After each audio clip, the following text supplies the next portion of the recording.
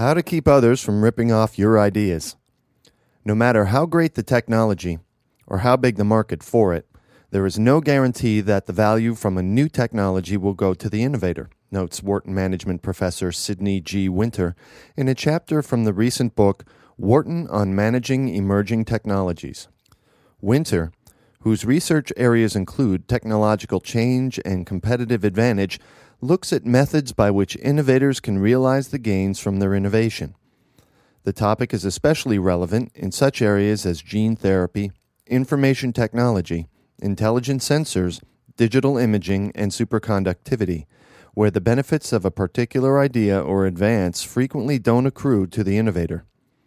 As Winter points out, many of the gains may go to rivals who have either imitated the innovation or reached similar results on their own. The value could also be captured by buyers or suppliers of other resources involved in the processes of production and use.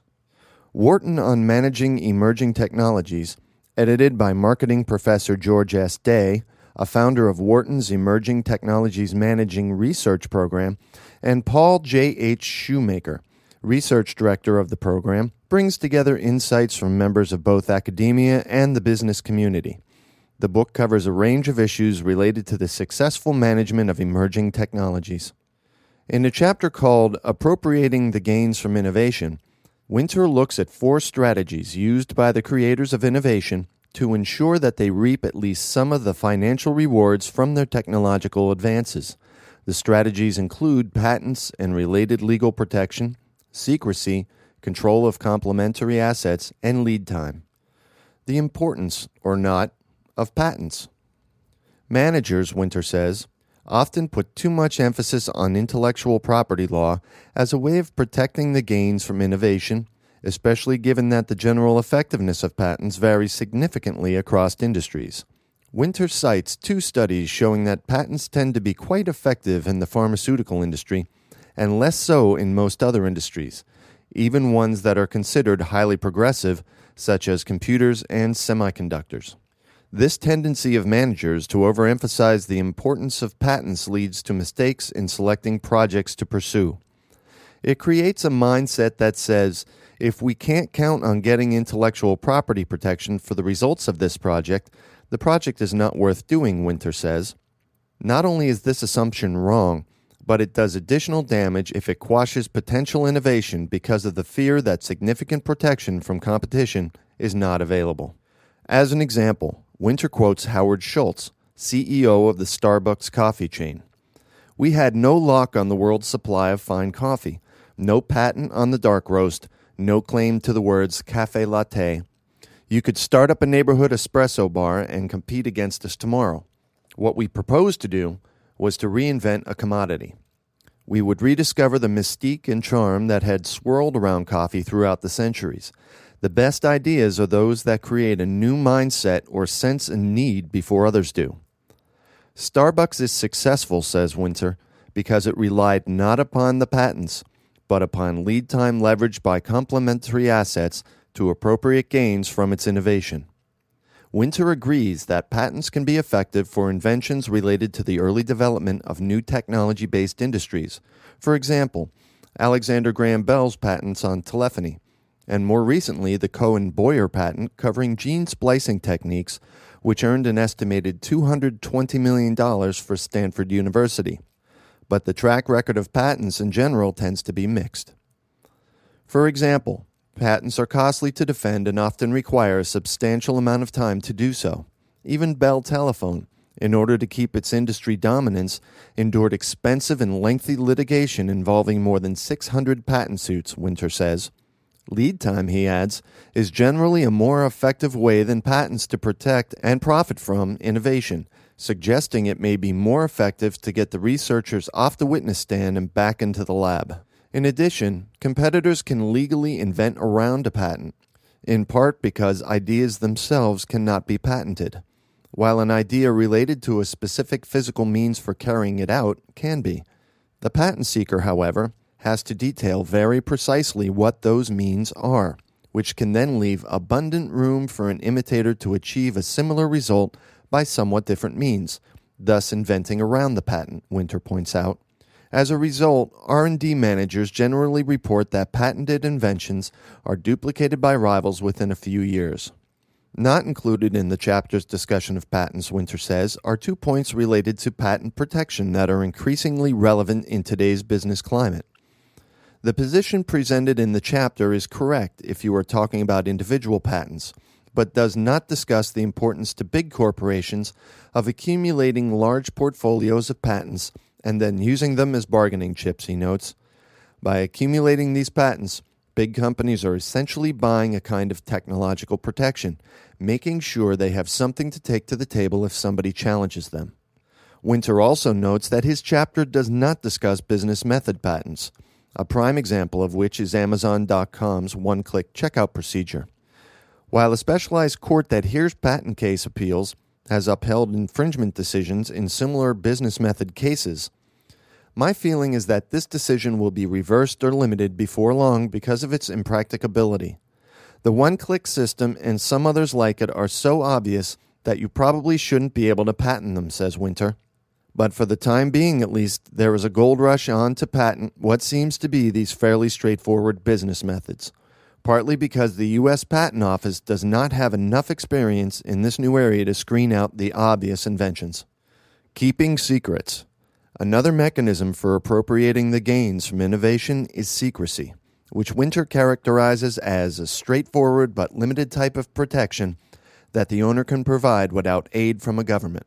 In the knowledge strategy of an innovative company, Winter says, there is virtually always some role for secrecy, although the amount of protection provided varies significantly. A competitor, for example, can acquire an innovative product simply by posing as a customer, buying it, and then reverse engineering it. While innovators can sometimes make their products resistant to reverse engineering, as when semiconductor manufacturers enclose their devices in epoxy rosin, the removal of which destroys the circuit, or can retain physical control of the product and just sell its services, reverse engineering is generally a major threat to product design secrecy. In general, Winter says, it's easier to keep secrets about processes than about products, especially if those processes are large and complex, such as detailed operating techniques in a semiconductor lab or the combined knowledge of a firm's expert team of consultants. There are, of course, exceptions. A competitor can easily view and imitate, for example, the manner in which a company's service representatives relate to customers. Problems can arise when companies that try to make it easier to transfer internal knowledge by codifying the key information, ending up inadvertently facilitating the escape of the secrets to imitators, Winter says. On the other hand, too much secrecy can hinder both current innovation as well as future R&D activity. For example, strict isolation of projects will postpone the sharing of success and perhaps sacrifice the learning from failure. Numerous small wheels may have to be reinvented time and time again. Rules about secrecy can also be counterproductive when they limit or prevent communication with others in the industry but outside of the company. As Winter points out, while secrecy aims to prevent valuable information from leaking out, the sealants may be equally effective in preventing valuable information from leaking in. Many companies, for example, tried to prevent their engineers from talking with engineers from rival companies, even though such conversations are an important way to solve problems. Winter suggests that informal professional networks serve a function by increasing the productivity of scientists and engineers and helping the flow of new ideas into an organization. He also touches on the subject of trade secrets.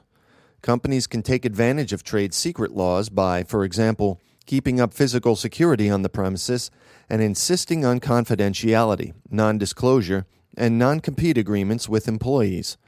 Such measures are not only helpful in themselves, but help satisfy a crucial precondition for legal action against anyone who might surmount the barrier, he says. As with the crime of breaking and entering, the offense does not legally exist if the owner takes no precautions. Trade secret law, however, does not give an innovator protection if a rival independently thinks of the same information or discovers it by parallel research. This makes trade secret law different from patent protection, which is designed to prevent the use of the patented invention by an independent inventor.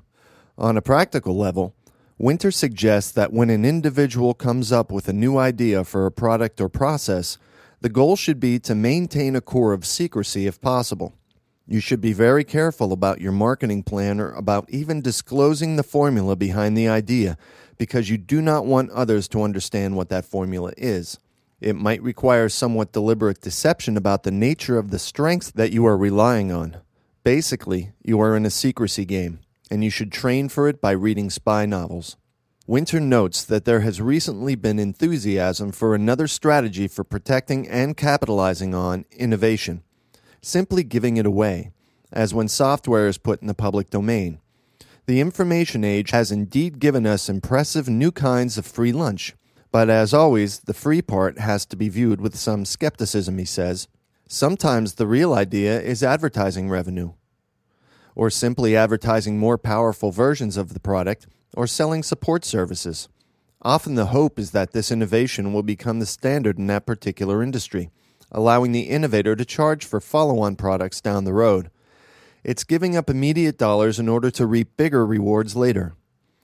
An interesting question these days for the e-commerce industry, Winter adds, is what actually is sustainable or protectable within the new internet companies. Is it the software-hardware assets of these organizations that are most valuable and long-lasting? Or are the principal assets becoming things like customer databases and customer histories? There's a very strong market for the technical talent required to mount a large and sophisticated website, he says. My guess is that the technical people, rather than the companies, will be the ones to get rich. Complementary assets, from biotech to IBM. Controlling complementary assets, such as access to distribution, service capability, customer relationships, supplier relationships, and related products, is a third way to realize the gains from innovation, Winter says. He provides two examples: the biotechnology industry and its pharmaceutical branch in particular, and IBM. In the early days of the biotech industry, new technology came out of university laboratories via relationships with entrepreneurial startups. Some of these companies developed and patented new drugs, but it was the large pharmaceuticals that held the complementary assets needed to actually get these drugs to market, Winter points out. These assets included, for example, the ability to arrange clinical trials, get FDA approvals, establish manufacturing facilities, and market and distribute the drugs. Both partners benefited, Winter says, in that the arrangement allowed the big pharmaceuticals to come into the biotech game relatively late and profit from it, while the patent protection of the startups helped them. Retain the gains that otherwise might easily have been seized by their giant partners. In the case of IBM, the company early on developed a strong sales force and service support organization so dominant that by the mid-1950s, its domestic market share was about 85%, a position it held for 3 decades, Winter says. IBM's position allowed it the opportunity to make about 5 times as much use of any given innovation as the rest of the domestic industry combined. What made IBM unique, he adds, was not its ability to reap gains from a single innovation, but across a wide range of innovations. IBM created a strong dynamic capability, the ability to make continuing improvements in a related set of products and processes by redeploying related assets and capabilities in R&D, manufacturing, marketing, and other functional areas. In a large firm, dynamic capability is the proverbial goose that lays the golden eggs of innovation. Taking an early lead. Lead time is considered by some to be the most effective mechanism for protecting product innovations, although again it varies across industries. One survey Winter cites ranks lead time effective in communications equipment, auto parts, and cars and trucks, but not as effective in the electrical equipment industry. In instances when the technological basis for an innovation is available to everyone on reasonably similar terms, the company that moves fastest in developing the innovative application will gain until others in the industry start to catch up, Winter says. Then the length of the lead time is determined by the good luck, flexibility, and skills of the leader as well as the bad luck, inertia, and incompetence of the others. While there has been extensive discussion of first-mover advantages, Winter notes, it is also clear that not all aspiring innovators should aspire to be first. Extreme efforts to rush a product to market may lead to an excessive sacrifice of quality, reliability, and readiness to provide service support. Winter uses the example of Nucor's introduction of the compact strip production on CSP process in steel making to illustrate how lead time plus a problem-solving culture can ensure long-term gains from innovation even in a highly competitive industry dominated by larger rivals. The impact of lead time is also affected by product characteristics, particularly durability, Winter says. The more durable the product, the more valuable a given lead tends to be. An example of this is the commercial airline industry, where companies typically only buy new aircraft to replace planes in their existing fleets or to support more flights. Existing stock becomes obsolete, however, when an innovation is introduced. The result is an increase in purchases. However, once this bulge in demand works through, the manufacturers confront only replacement demand again. Thus, the company that is first in bringing to market a major improvement may be able to be the supplier for a major part of the stock. Lead time advantages are also increased when the innovator can establish a strong reputation, as often happens in consumer markets or when customer switching costs are high. Finally, lead time may offer not only the opportunity to do some profitable business before rivals appear on the scene, but also to lock up complementary assets, with the result that the rivals find life quite frustrating even when they do appear on the scene, Winter says. No magic formula. How to evaluate and or implement any of the four mechanisms described above in emerging technologies is the big challenge for managers.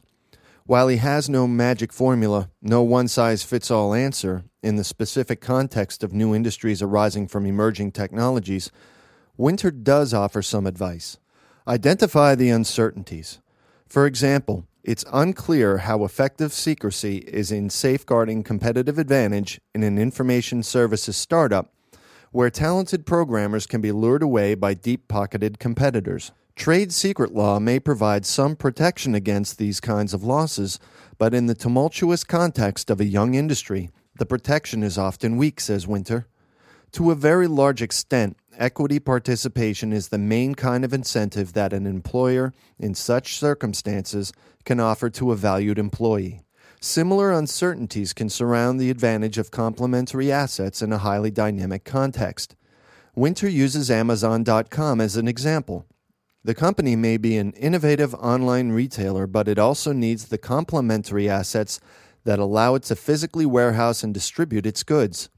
If competition for these warehouses and delivery services intensifies, Winter points out, many of the gains from online retailing will accrue to firms like Ingram's or UPS, or to the consumer. Those pursuing lead time advantages in an emerging technology-based industry have even less certainty. One company's strategy to establish long-term dominance may be suddenly upended by another company's entirely different and better approach. Especially vulnerable to uncertainty here is the telecommunications industry, where the quest continues for more and cheaper bandwidth to support the needs of the information age and where both technical and regulatory uncertainties abound, Winter says. Assess and reassess the knowledge environment. Look at who your competitors are. Keep in touch with the sources of knowledge in your field. Figure out how quickly the knowledge is advancing. Consider what the prospects are for strong patents. And finally, guard the golden goose. As Winter says, there is no better hedge against failure to capture the gains from an innovation than the ability to come up with the next innovation at modest incremental cost. Consider turning attention to building and sustaining the dynamic capabilities that permit the company to track and sometimes lead the portions of the technological frontier that are most relevant to its business. Long-term survival depends on figuring out what to do for an encore, and then for an encore to the encore. And ultimately, on building the dynamic capability to support sustained innovative accomplishment.